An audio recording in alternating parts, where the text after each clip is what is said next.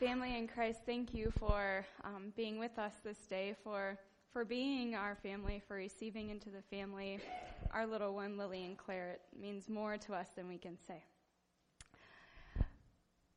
Before we dive into our scripture for today, let us pray for the illumination of the Holy Spirit. Let us pray.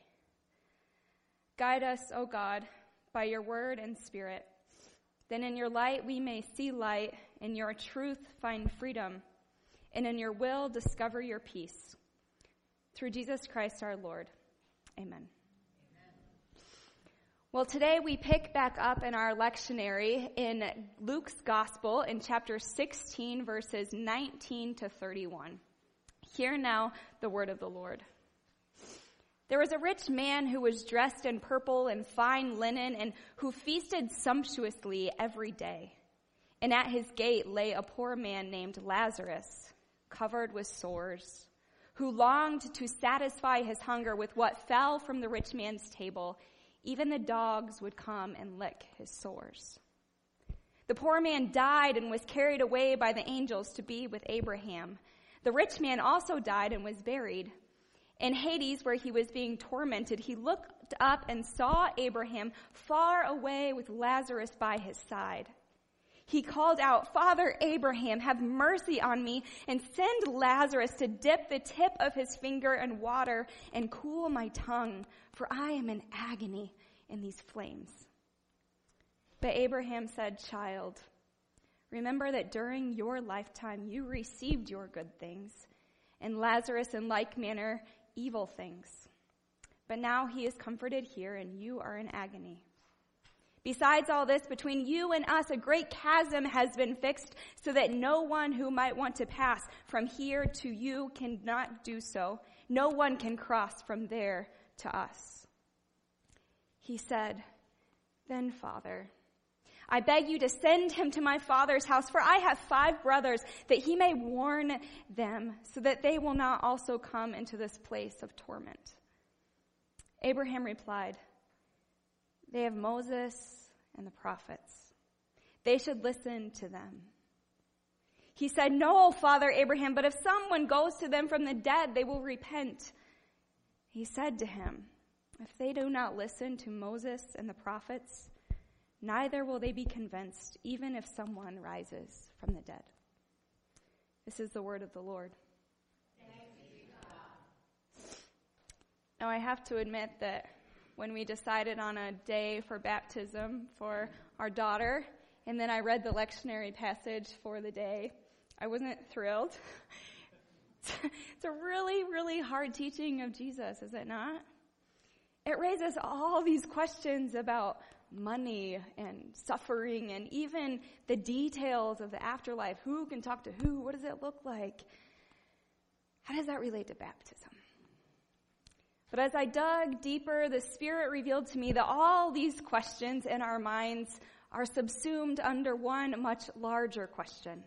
A question that has everything to do with baptism. A question that has everything to do with all the teachings of Jesus. And that question is this: what is your only comfort in life and in death? Congregation, would you please join me in the response? That I am not my own, but belong, body and soul, in life and in death, to my faithful Savior, Jesus Christ. He has fully paid for all my sins with his precious blood, and has set me free from the tyranny of the devil. He also watches over me in such a way that not a hair can fall from my head without the will of my Father in heaven. In fact, all things must work together for my salvation. Because I belong to him, Christ, by his Holy Spirit, assures me of eternal life and makes me wholeheartedly willing and ready from now on to live for him. Friends, baptism is the visible sign and seal of our answer to this question. It is the sign and seal of where we find our only comfort in life and in death, that we belong body and soul to our faithful Savior, Jesus Christ. This belonging is nothing we earn. It is a free gift of grace earned for us by the life, death, and resurrection of Jesus Christ. Infant baptism in particular has become to me the most vivid symbol of unmerited grace. As the waters drip over the little baby's face, God's message to her is this: little child, before you could even say the name God, the Heavenly Father loved you. Before you were even aware of sin, Christ died to wash yours away. Before you even knew you needed a family, the Holy Spirit engrafted you into God's family, the church. Because of Christ, little one, you belong to God. And in God you have all you need, body and soul, life and death. This, my friends, is the grace of God. It is for Lillian, it is for you, it is for me, it is for all of God's children. It is our only comfort in life and in death. But it is this message of grace, of our comfort in God, that I think the rich man in the parable has completely missed. It is this message of grace that the Pharisees, to whom Jesus was telling this parable, had completely missed. You see, the Pharisees, like the rich man, were trying to get comfort by their own means. They were trying to earn their belonging, earn their justification, earn their own sense of value and meaning. And one way they did this was by hoarding wealth. You see, we read just 5 verses earlier in verse 14. The Pharisees were lovers of money. But Jesus had just told them in verse 13, no slave can serve 2 masters, for a slave will either hate the one and love the other, or be devoted to the one and despise the other. You cannot serve God and wealth. But the Pharisees, like the rich man, you see, they had become slaves to wealth. They had become slaves because they were counting on their material possessions for their comfort, to make them feel accepted and important, to make them feel valued in their own eyes, in the eyes of others, even in the eyes of God. This is where their comfort lay. But it wasn't just a temptation back then, was it? How many of us today have tried to make ourselves feel important by what we wear, what we drive, what our homes look like? Embarrassing fact, when I was an early teen, my mother's here to testify, I went through this really awful phase for about a year or two in which I only wanted to shop at 2 stores, Limited 2 and Gap Kids. I know, snotty, huh? My poor mother put up with me. She hasn't disowned me yet, so thanks, Mom. But why did I do this? I did this because I was so insecure. I was trying to earn my worth, my value, my belonging, all on a stupid thing like a sweater. Friends, that's a lot of pressure to put on a piece of wool. And despite my best attempts, it didn't work, because that's silly thinking, isn't it? There's always going to be somebody that has something newer, better, cooler. We try to find comfort in earthly things like possessions or our looks or fame or our accolades, and we find that it never satisfies. Like a highly addictive drug, we have to keep getting more and more to fill the empty cavern of our souls. One moment, I'm going to take these earrings out, see if I stop getting feedback on that little. And while our girl leaves, she didn't like that story about teenage girls not getting the clothes they want. She's out of here. I'm done, Mom. I want what I want. So this temptation to find comfort in earthly things isn't limited just to teenage American girls. It spans all times, all places, all peoples. And this is the temptation that overtook the rich man in our parable. Because this man, he accumulated all the best that the world could offer, and then he built this big gate to keep everyone out. Because when your comfort relies solely on your stuff, you better be sure no one is touching that stuff. All mine, he declares, for he doesn't realize that it's not actually his in the first place. He had missed this in the Psalms. The earth is the Lord and all that is in it, the world and those who live in it. Friends, this means that you and I, all that we have isn't actually ours, but the Lord's. In this, too, we are reminded when we witness an infant baptism. That little Lillian Claire, she did not create herself in her mother's womb. She did not make her heart to beat and her lungs to breathe. She did not give herself a brain and muscles that enable her to think and to play, that will one day enable her to work and earn an income. All of this is a grace of God. All of life is a gift. So it is with you and with me.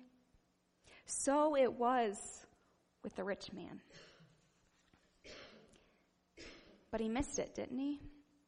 He missed this fundamental truth of grace. He likely thinks, I've earned all of this on my own. Mine, mine, mine. As a result, he clings to the gifts and ignores the giver.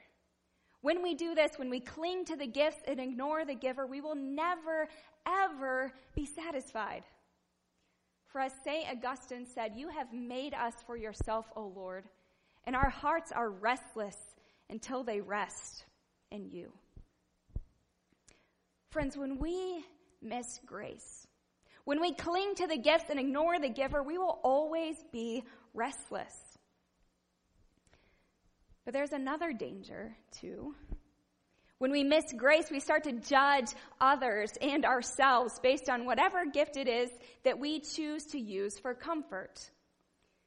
So to the rich man who found comfort in wealth and status, Lazarus' poverty and his low social standing render Lazarus pretty much worthless. Look at this. Verse 20 says, and at his gate lay a poor man named Lazarus. Now the Greek verb that is used here for to lay is the Greek word balo. And balo is used elsewhere in Luke's gospel for the action of throwing. It's used to describe throwing away worthless salt, throwing things into the fire to be demolished. To the rich man, Lazarus is a throwaway person. But the rich man is wrong. You see, in God's eyes, there are no throwaways. To God, it doesn't matter what we have or don't have. But to God, it turns out, what does matter is what we do with what we have, especially in relation to those who have not. What matters is what we do with what we have, especially in relation to those who have not. But before we get to this point, we're going to come back to it in a few minutes. Before we get there, we have to get one thing straight. Before we get to what we do, we have to understand who we are. And what we are is not primarily rich or poor, healthy or sick, or any other label we can conjure up. Who we are, it primarily at our core, is children of God. But we are quick to forget this, aren't we? We are so quick to label ourselves and others as throwaways based on what we do or don't do, what happens or doesn't happen to us. Therefore, to remind us of our identity, God gives us a gift. God gives us baptism. When we are tempted to forget who we are, God invites us to remember our baptism, to look back on this visible sign that reminds us of a very powerful, invisible grace. That through Christ, we have been adopted as God's beloved children. That, my friends, is our identity. To little Lillian Claire, one day, if you get cut from that sports team or rejected from that school, remember your baptism. You are not a throwaway. You are the beloved child of God. One day, if your friends turn their backs on you or that boyfriend breaks your heart, remember your baptism. You are not a throwaway. You are the beloved child of God. If one day your career crumbles or your health begins to fail you, remember your baptism. You are not a throwaway. You are the beloved child of God.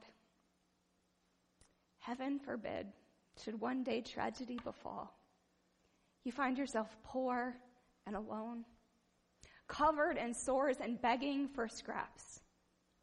Remember your baptism. You are not a throwaway. You are the beloved child of God. And so it is with you, Tommy, with you, Haley, with you, Anna Mae, with you, Larry. Whatever comes your way, remember, you are the beloved child of God. In this, we find our greatest comfort. This assurance of our adoption as God's beloved is the reason we chose for our daughter the name Lillian, or Lily for short.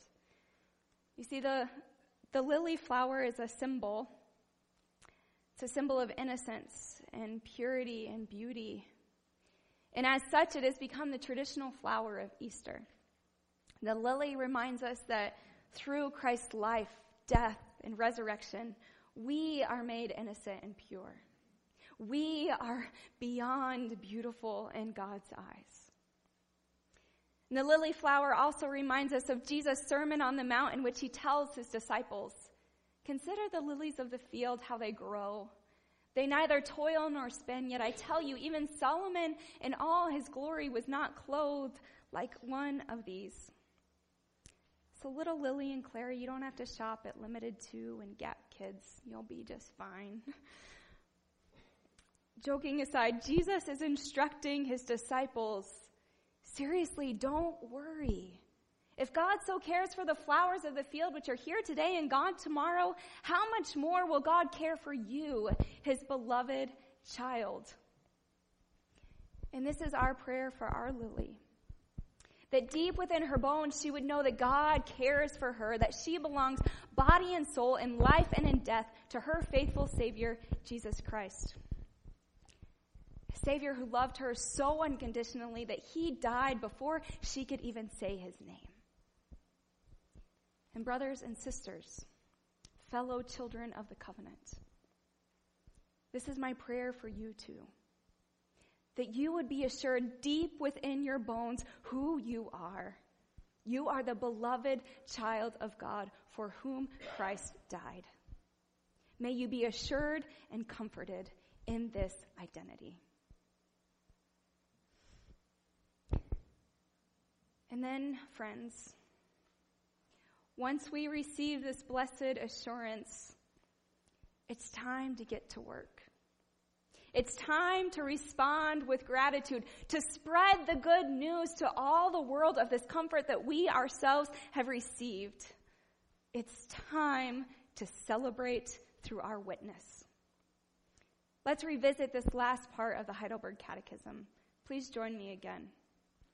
Because I belong to him, Christ, by his Holy Spirit, assures me of eternal life and makes me wholeheartedly willing and ready from now on to live for him. The rich man in our parable couldn't live wholeheartedly for God because he was living wholeheartedly for himself. Because, friends, this is what happens when you try to earn your own comfort, your own justification, your own value.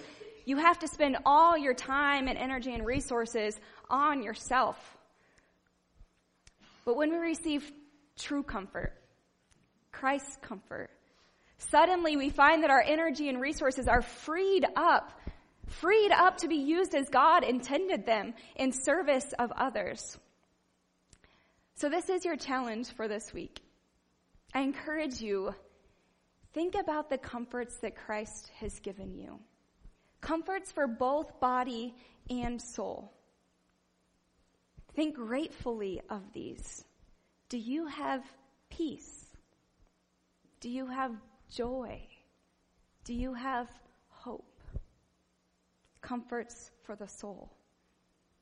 Do you have comforts like intelligence, strength, skills in manual labor, compassionate listening, a loving family, a warm home, food in your pantry, comforts for the body?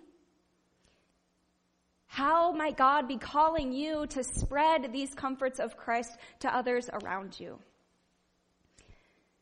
In Jesus' parable, the rich man misses this call to comfort others. And it's very interesting that he does so. You see, the name Lazarus means God helps. Lazarus, God helps. So perhaps the rich man assumes God will help him, so I don't have to. Or maybe even God helps those who help themselves, right? But again, he's wrong. He misses the fact that perhaps God has given him this wealth so that he can comfort Lazarus and others like Lazarus who have fallen on hard times. Blessed to be a blessing. This is how God works to bring forth his redemptive purposes in the world, starting all the way back with the first covenant with Abraham in Genesis 12. But the rich man missed it. He missed out on grace, and therefore he misses out on gratitude. He misses true comfort, and therefore he misses his true call. And the result? Misery and regret. But my friends, there is another way. It is the way of self-giving love as shown through Jesus Christ himself. And if you think it's too hard that only Jesus can do that, well, only Jesus can give up himself as much as he did. But we can imitate through Christ's strength. And to give us an example of someone who was able to do that, I offer to you the life of St. Clare. So Clare's story is this. She was born in 1194 in an Italian town named Assisi. She was the eldest daughter of very wealthy parents. Her father was this wealthy representative of an ancient Roman family, and he owned a large palace and a castle on a mountain. Her mother was also part of a noble family. She had the life of a princess. With this lineage, it was expected that Clare would live much like the rich man in our parable, up in her castle with a big gate around it to keep her from the rest of the world, wearing the finest clothes, eating the finest foods. This is what was expected. But you see, when Clare was 18, she went to a Lenten service, like a service we're having today during the season of Lent. And she heard this man, St. Francis, preach, and she was so moved by the grace of Christ that on March 20th, 1212, just 6 days ago, some 100 years ago, she devoted her life to God. She left her father's house, exchanged the rich gown she was wearing for a plain robe. She committed right then and there to live wholeheartedly for Christ all the days of her life. That call she sensed that Christ had placed on her life was to take a vow of what she called joyous poverty. She devoted her life to manual labor and prayer and the service of God and others. She went on to found a monastic religious order called the Order of Poor Ladies. Clare and her followers vowed to live simply, to go barefoot, to eat no meat. And Clare also was very courageous in that she became the very first woman to write a set of monastic guidelines. This was unheard of. And her courage and her devotion to Christ has influenced those within and outside the church for hundreds of years. Now, Clare's life wasn't easy by worldly standards, yet it proved to be one overflowing with joy and gratitude. She is a juxtaposition of the rich man in the parable who, the rich man, he dies full of regrets. And yet Claire, on her deathbed, as she breathed her last, she said these words, "Blessed be you, O God, for having created me." And it is after this legacy of St. Clare that we decided to give our daughter her middle name. It's our prayer that our little girl would also courageously follow in the footsteps of Clare, offering her life in joyful, self-sacrificial love of God and others wherever and however God calls her. But to us, the order was important. First, Lily. First, this symbol of resurrection, hope, and life in Christ. First, we pray that she finds astounding assurance and comfort in this Christ who has died for her.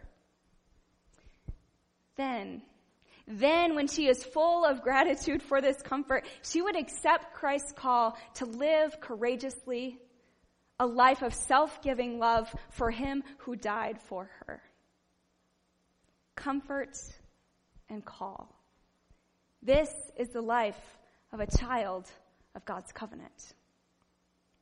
This is your comfort. This is your call. This is your life as a child of the covenant. So my prayer for you is the same as it is for our little girl. That you would receive this life of Christ that he offers you, that you would receive this blessed assurance and this call to a life of meaning and purpose beyond your wildest imaginations.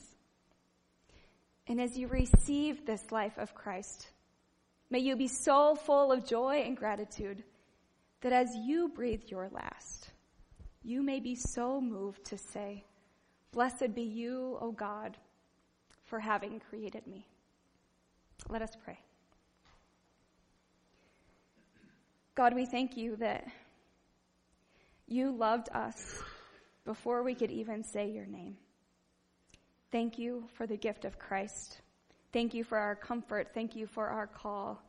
Thank you for this, the body of Christ, that encourages us, that helps to care for us, to provide comfort through you. We pray that we would devote our lives to you, living courageously in self-sacrificial love. In Jesus' name we pray. Amen.